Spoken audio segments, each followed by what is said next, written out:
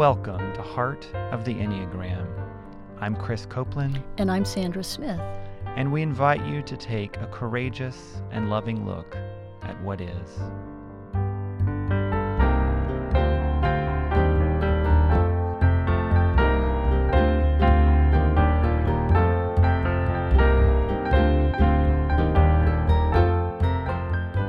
I never didn't trust Fran. I didn't trust me. That was the biggest not trusting and remains my challenge, although I certainly have been conscious of making changes, specific changes that have allowed me to trust me. Good morning, Chris. Morning, Sandra. It's good to be back at Wake Forest University, and today we get to learn about the relationship dynamics between a 2 and a 6. Yes. And representing type 6 is Nancy Dunn. And Nancy is retired after 40 years of owning and managing a small business. She says she found the Enneagram in midlife and recognized it as a great tool for accurate self-reflection and accurate self-observation. Those sixes are so great at observation. It took her 12 years of intensely studying the system with many teachers to realize that rather than leading with 8, she in fact leads with type 6. The 6 and 8 can be lookalikes. Nancy has a passion for sharing the Enneagram with others and facilitates a monthly discussion group at her church in Winston-Salem. Welcome. Glad you're with us, Nancy. Thank And you. you know, Nancy and I go back years. She and I certified. We were in the same certification process with the narrative tradition. So it's good to see you again. Yeah, it's great to be here. Yeah, thank you. Fran Newsom, who leads with type 2, is a retired elementary school teacher of 32 years. And she's always been interested, as she says, in knowing herself more honestly and spiritually. And the Enneagram has been a great tool for her in terms of self-discovery and her spiritual growth. And Fran and Nancy have been friends for over 42 years. So they know the friendship dynamic, and today we'll hear about the dynamic between the 2 and the 6 in their friendship. So to take in the material more fully, we invite ourselves and our listeners to ground, to have access to all 3 brains, and that requires a grounded presence. So to just take a deep breath and feel our feet on the floor. Allow our hearts to open. And to approach this material with a curious mind, to be curious about ourselves and each other. So let's take a deep breath. The lead center for intelligence for type 6 is the head center. And 6s as head types are information-oriented. The motivation for the 6 is to anticipate possible harm, to where is the possible harm. And so their focus of attention tends to be on worst case scenario. What could go wrong and how might I be prepared for it? The core fear for the 6 is being unable to cope with situations, being helpless. And so they can become reactive if they feel controlled or boxed in because this can feel unsafe. Some of the strengths for type 6 are a questioning mind, healthy skepticism. They're really advocates for the underdog, concern for the underdog, and they have amazing analytical skills and great warmth, and they are loyal to others, and then they're loyal to relationships. Type 2 is in the heart triad, the feeling center.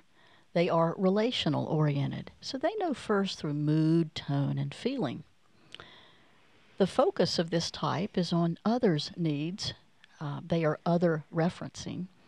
And so the blind spot is their own needs. The motivation for this type is to have you like me. So there can be a seeking of approval. The reactivity trigger and core fear for this type is really to be useless, unable to be helpful. And there is a connection between I am loved for helping. And so if I am rejected or feel useless, then my worth is at stake for this type. Lots of strengths for type 2. I call these the people readers of the Enneagram. They're sensitive. They notice things about others. They are kind, approachable, and really have a positive, enthusiastic spirit. Now, interestingly, these two, 6 and 2, are lookalikes on the Enneagram behaviorally. So both can be friendly, approachable, and somewhat people-pleasing. But the motivation is different. For type 2, it's for approval. For type 6, it's to be safe. Because there's a fear of being alone in a dangerous world. And if I'm in a group, or if you like me, I'll feel safer. Both of these types, curiously enough, 2 being other referencing, and 6 actually being other oriented. So we have 2 types that are other referencing, 2 and 9, and 2 more types that are other oriented, which are 6 and 8. And some of that comes from the mistrust that those 2 types share. So we want to welcome again Nancy and Fran. Thanks for being here today. And we want to dive into this dynamic of the 2 and the 6. So we want to start with a question: what works well for the 2 of you? So Nancy, as you lead with 6, and Fran, as you lead with 2, what has worked well in your friendship and in your relationship over the years coming from those types? Well, as Sandra said, it is interesting how alike 2s and 6s are. I mean, there are no lines between them. You know, they're not wings. They're not. You wouldn't think that there would be a close connection, and yet I think that there is a lot of similarity in the way that we operate in the world, but there are nuances that are very different. The warm and friendly, from Fran to others seems to me to be warmer and friendlier than my warm and friendly. Mine is a little more analytical, and I'm in my head doing that. Mm-hmm. She's in her heart doing that. So there's a difference. Mm-hmm. Mm-hmm. But it works really well between the 2 of us. Talk about how it works well. Well, I think in some ways, I think all 9 types are looking for security, just as all 9 types are looking for love. And so the ways in which we operate between each other, I think, gives us both a lot of security and makes us feel loved. Mm-hmm. And so we sort of get those needs in ways that other types might not. So the 6 staying loyal and the 2 staying connected, Mm-hmm. you might say. Exactly. Okay. Yeah. I know that at any time, literally at 3 o'clock in the morning, I could call Nancy and she would be there without hesitation. I know she would. For me, as a 2, she grounds me, because when I'm all emotional and, doubting myself, she's very analytical. So, she goes to XYZ, makes me calm down, sort of references me to what's going on. And that's a great strength that she gives me. Yeah, so you have some of that analytical gifts of the 6 that help kind of put some perspective on the emotional or big feelings of the 2. Mm-hmm. Yeah, when you were going over the attributes of the 6, I was thinking, well, that's like me, because I'm very anxious, and doomsday-ish, and could I cope with the worst case scenario? But at the same time, I realized we're coming from 2 very different places with that.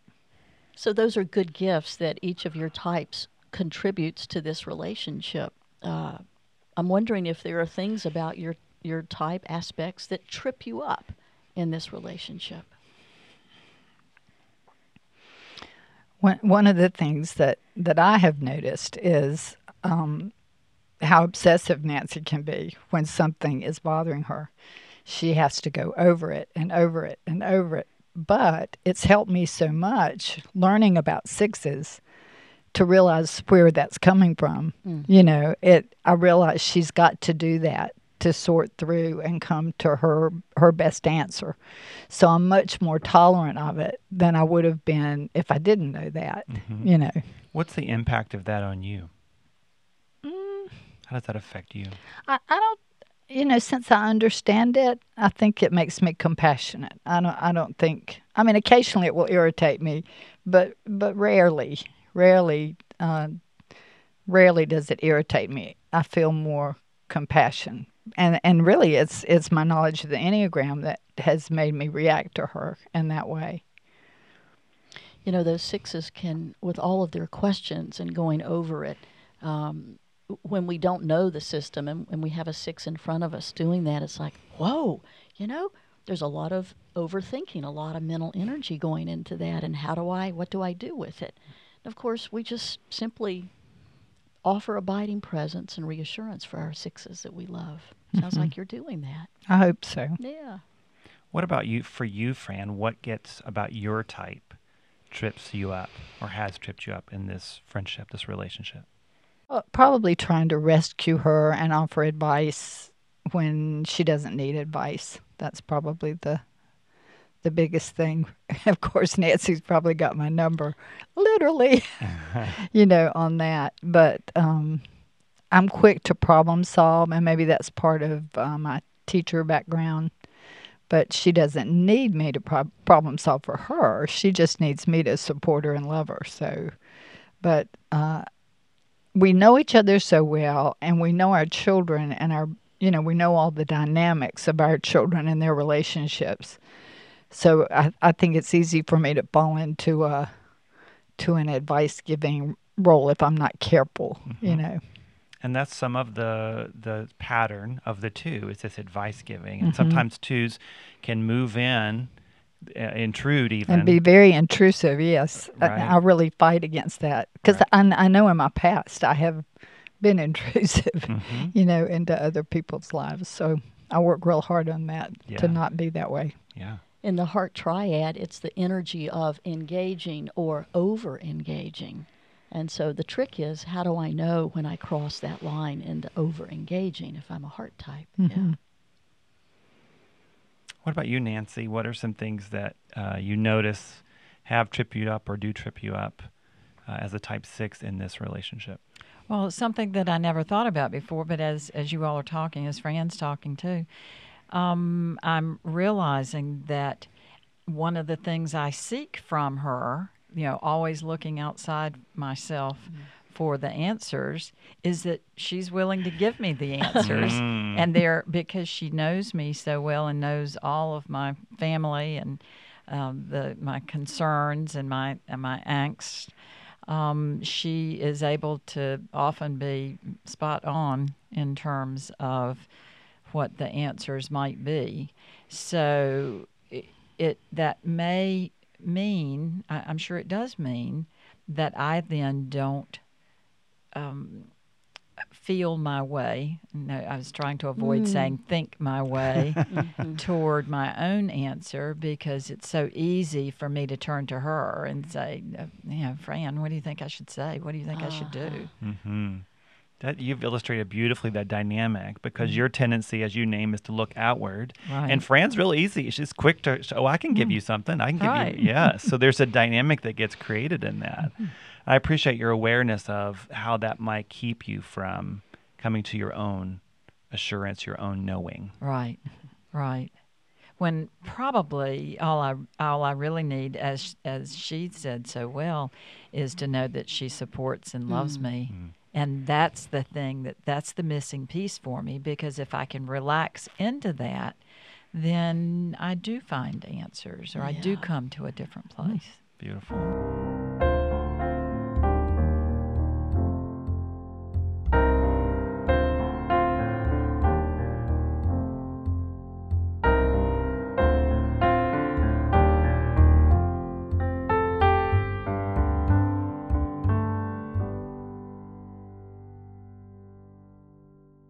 How can Fran best support and love you? What does that look like? She's very good about letting me know that she's there at any hour of the day or night to do whatever is needed. And I think we both know that about each other, and we don't abuse that, but just knowing that it's there makes a world of difference. It makes my life feel different than it would otherwise. it's almost like she has your back. Exactly. Yeah, Exactly. you have each other's backs. Oh, that absolutely. What the way I have often put it to her is, I say, "You're my rock." You know, 'cause And I think we both revel in the non-judgment of whatever, wherever each one of us is. I don't. I mean, there have been times when Nancy certainly had to bite her tongue at some of the decisions I've made in my life, or some of the ways I've reacted. But I think we both allow ourselves to, or try very hard to not be judgmental of how we're coming to our answers, or coming to our place of knowing. You know, it's interesting because both these types are kind of fix-it types, even sixes, when it's not yours.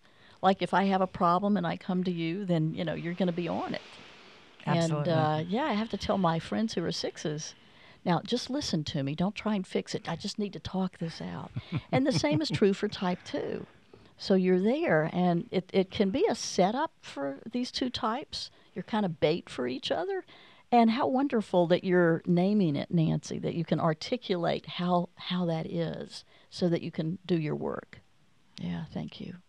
One of the things that I was just thinking about is I rarely, I'm having trouble even remembering a time when I felt judgmental in the way that Fran described about decisions that she's made.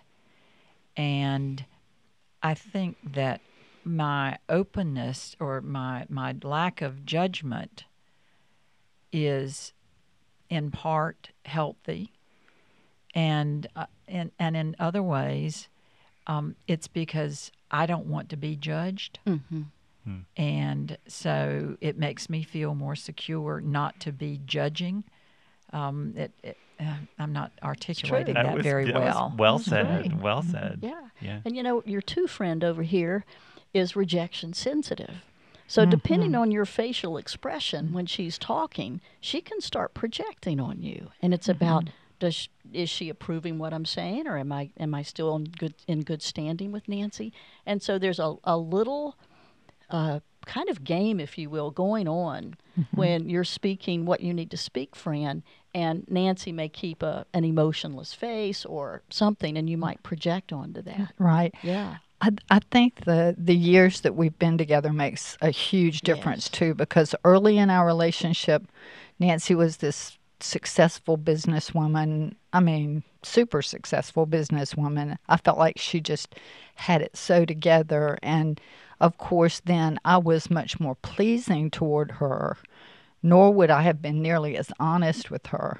But as we've grown and trust each other, we've both been able to be more our authentic selves, I believe, and that just takes time and trust, and, trusting that loyalty that she's not going to abandon me no matter what I tell her or what I choose, when I was going through my divorce, she was so wonderful at just listening to me. And I think she felt like whatever I chose, I was going to learn something. However I reacted, I was going to learn a lesson in it. But that took the maturity of our relationship for that to evolve that way. I think early in any relationship, you're trying to gain people's favor. Sure. Or two Well, certainly are. two certainly are. are trying. Not all of us try to gain the other's favor. Yeah, that's much healthier. But and Fran, what I'm hearing you say is that now in this relationship, after these many years, you can say, "Help me." Yeah. Now that is huge. Or tell me the way you see it. That's not so difficult, but help me. But I think it's difficult if you think what you're going to say is going to hurt or give a lot of angst to the other person. Right. If you love them, you don't want to say something that is is so you're is still hurtful. other oriented there, other referencing. So what I'm saying is when you say help me, now you're focused on you. Yes. I have a need, please help me. And those are that's scarcity. There's rarely a time when a two says help me. The fact that there's this trust with you and Nancy and you can do that is just, I can't say enough how big that is and how healthy that is. Fran and I both are lucky enough to have lots of wonderful, loving, supportive people in our lives, although certainly our relationship is different from all the rest of those. And it's there are times when I actually wish that Fran would call on me more for help because that would feel really good for me. But she also has other people in her life, and given whatever it is that she's going through, she's turning, as we all do, to the person that best meets that particular need. But I do love it when she says, "Help me." It feels wonderful for me. There's a little bit of background to that, though, from where I come from. Because when I was going through my divorce, I'm not sure why Nancy didn't shoot me.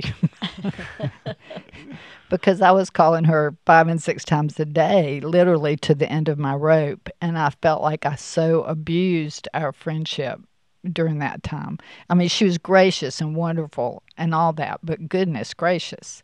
I've tried to be a little more, first of all, self-reflective, and trying to sort things out, for myself. But there was a time in our relationship when I felt like, I abused her good analytical mind. So that may play into it a little bit. I had not thought of that until just then. As you were talking about it, you seemed touched as you tell that story. Mm-hmm. Yeah. And I don't remember I can't believe she doesn't remember. No, I don't remember. I remember the phone calls and lots of conversation, but I don't remember ever once feeling resentful or. Maybe it's because you've done so much for me in so many ways for such a long time. There was a part of me that felt like this is payback time. This is my time to give rather than to take.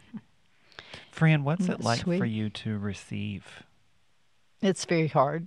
Yeah, in this situation, Nancy gave you her ear, her compassion.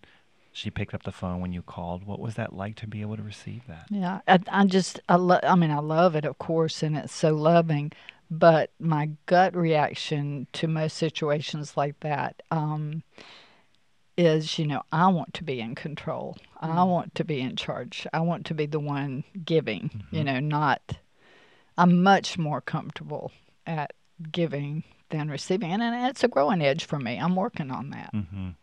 Trying to be more case in point, I had a couple of sessions of vertigo, and Nancy wanted to bring food or do this or do that, and I realized I should say, well, sure, even if I didn't have an immediate need for it, she so wanted to do that for me. Mm-hmm. I should have been more gracious in allowing her to do that. So I realized I can give to people that way too, It's true. It is true. Yeah, two things come to mind as you're talking, Fran. One is David Daniels, our friend and mentor, who co-founded the Narrative Tradition, says when giving and receiving are from the heart, they are the same act. So, that's a wonderful image. And so all transactions fade Mm-hmm. because it's done from the heart and compassion and love. The other thought that arose was Chris and I both, when we were in theology school at Candler, at different times, went with Professor Thomas Thangaraj to India. And one of the first things he told our group was, when you Americans come to my country, you're going to have to receive. We do not see it as a transaction in India. And oh my goodness, if we said, boy, this is a great pudding or whatever it was. Well, we got the whole pot. Right. And we received it. And it was such good practice. So, Fran, it is much easier to give than receive more often. But boy, is it, it can be life-changing to allow one's heart to be touched. Right. Yeah.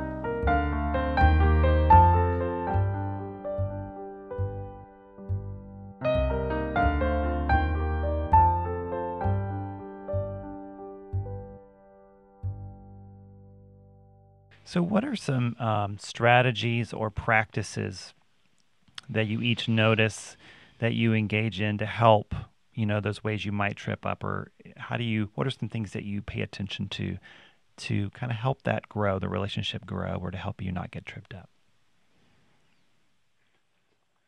I think, more and more just being aware of the good ways to help Nancy, not the dependent ways or not the manipulative ways. Just what I'm working on in all other relationships, really. Just trying to come from a much more honest, open-hearted place. I don't really know. Say more about the good ways to help. What does that look like? Well, for two, we often give with strings attached, and I don't want to do that. Or we're ingratiating, or we're very manipulative. I hate that. When we get the negative enneagrams, the thoughts for the day, I just think, I don't want to think of myself that way. So I try to really I try to be more open and honest in my giving to Nancy and in my attention to her. I mean, part of it's just friendship. I'm going to check in, da-da-da-da-da-da. But I think right now, the biggest gift, she and I both have a lot of anxiety about growing older and losing our faculties.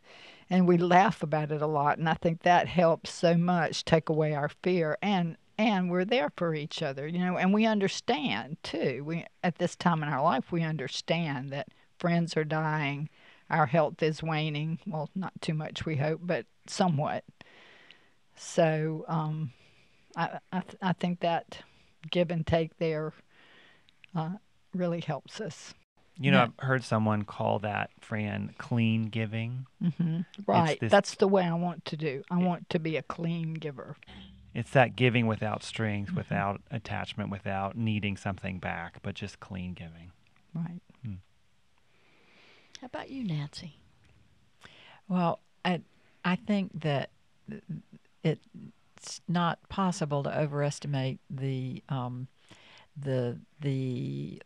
loving support that a sense of humor brings, and for us to be able to make fun of our own anxieties and concerns and laugh about them makes all the difference. It lightens them up, and we sixes, we need to be lightened up. We're kind of heavy. I mean, sometimes I wonder, why on earth does anybody want to spend time with me? God, I'm such a downer.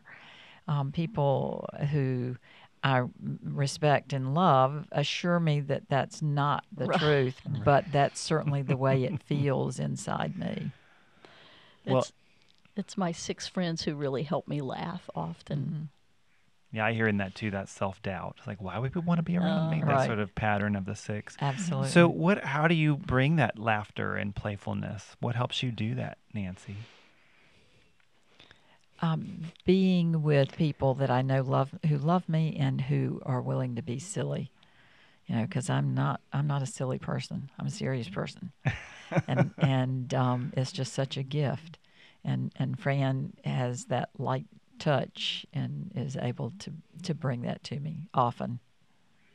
But we cry together too. Mm-hmm. That's important. That's a great way of supporting each other. I can't tell you the number of times we'll be on the phone and one or both of us will say, I feel like I really need to cry, but I can't cry by myself. But sometimes when we're talking to each other, even if it's phone, not in person, we can feel those strong feelings and let out some of that grief and anxiety. Our children should be paying each of us because we saved them an earful.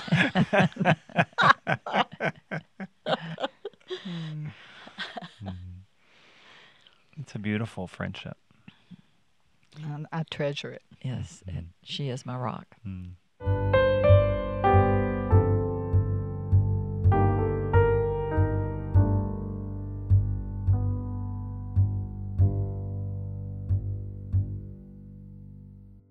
What are some ways that you can help your relationship flourish even more as you think about your type? What it might be your invitation to grow? Well, when Fran and I were talking about your request for us to do this, and of course we were both feeling kind of anxious about it, and I would always prefer not to do things like this. But I said to her that I often find it helpful when I'm forced to be reflective with other people, and the things that I hear coming out of my mouth give me new insight. And, I think that's the thing that we're both committed to, is providing as much insight to the other as possible. And I think that's how we will, because I think we're committed to that. I think that's how we will continue to grow the love and the friendship. Mm-hmm. Because sixes don't trust easily, and Fran's already acknowledged this kind of hidden agenda sometimes. At what point and how did you come to trust this beloved friend, given those pieces of the types? Do you remember a point when you said, I can trust her? What allows that to happen in you? Well, I think that, I understand and agree with the fact that sixes often have difficulty trusting, but I find that my particular brand of that, and you have to remember too that in my 20s, 30s, and 40s, I was the poster child for counterphobic. Mm-hmm. Okay. And then it's been helpful to me to actually come to a much greater knowledge of the phobic part of my sixness. But I never didn't trust Fran. I didn't trust me. That was the biggest not trusting, and remains my challenge, although I certainly have been conscious of making changes, specific changes that have allowed me to trust me. I can now say with confidence, I would never do this, or I would always do this, and know that it's true. Mm. And there were times in my life when that was not the case. Mm-hmm. I didn't trust the decisions that I made, and I made some really poor ones. And you really, you make the point. It's not that we can't trust others. We have to trust ourselves. Mm-hmm. And that's really the growing point for type 6. Right. Thanks for that articulation. Right. Yeah. And what I've noticed in the aging process, because I know several counterphobic sixes in my life, and now they're all over 60 years old, and that the counterphobic is suddenly softening. And maybe it's the aging process because there's more to fear as we become more limited. But I am seeing that happen. It's curious that you said that, Nancy. Right. And in fact, it almost bothers me that I've lost so much of my counterphobic self because I feel like I'm not as adventurous and not as likely to say, let's jump on a plane and go somewhere tomorrow. Yeah.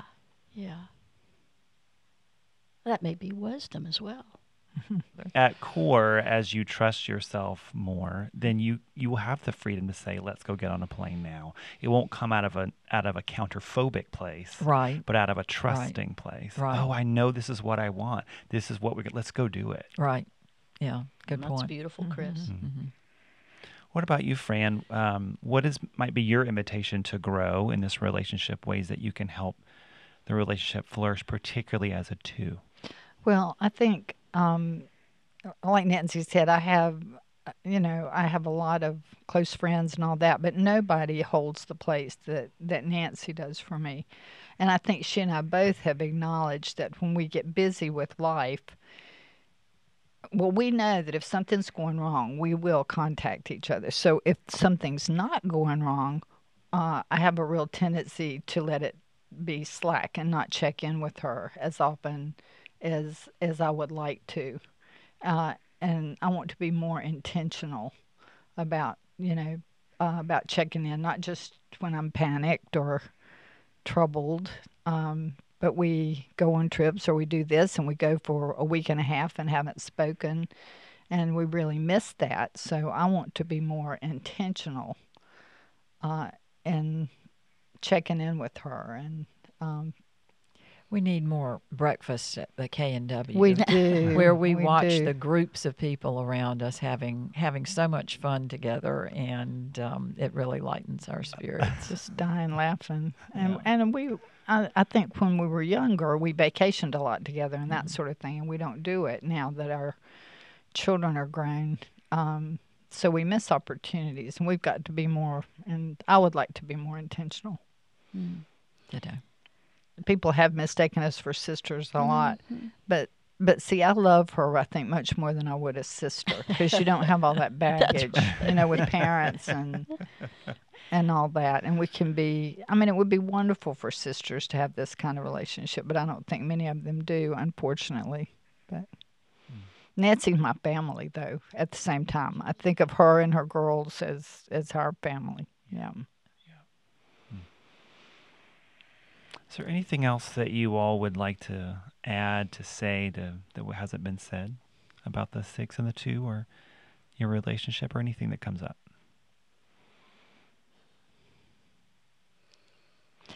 I came into studying the Enneagram, I think, as an aid to understand myself better. Mm-hmm. I had no idea of the spiritual growth dimension. And to me, it is one of the most powerful tools for people to grow in the likeness of God. And I wish more people knew that. And I know people don't necessarily have to connect with that component of it, but it so clearly shows when you are not acting in loving ways and when you are acting in loving ways. And that has just been such a tremendous leap for me. And I've been a church, as one of my counselors used to say, okay, church woman, I've been a church woman my whole life. But nothing, no spiritual growth weekend, no program, that I've gone through, nothing like that has affected me as deeply and is such an aha, as the Enneagram, helping us to grow into our essence. Mm-hmm. It's just been a beautiful thing. Mm-hmm. Thank you. It gets to the core of us. It isn't about behavior. Mm-hmm. Yeah. Well, I've certainly so been touched by what you've said about not only the Enneagram, but each other. Mm-hmm. Thank you. Anything, Nancy? No, it's just wonderful to sit here and be reflective on one of the most important parts of my life. Yeah. And to sort of bask in the glow of love that comes with that. Yeah.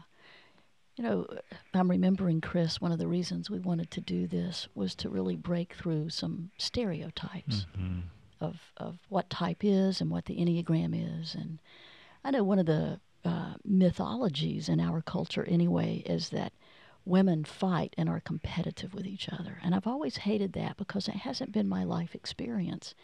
And to sit in the tenderness of your friendship is such an honor. Thank you. It's just an honor. Thank you both. Thank you. Mm-hmm. Mm-hmm. Thank you. I want to close with it's a quote from a Chinese philosopher. His name is Mencius.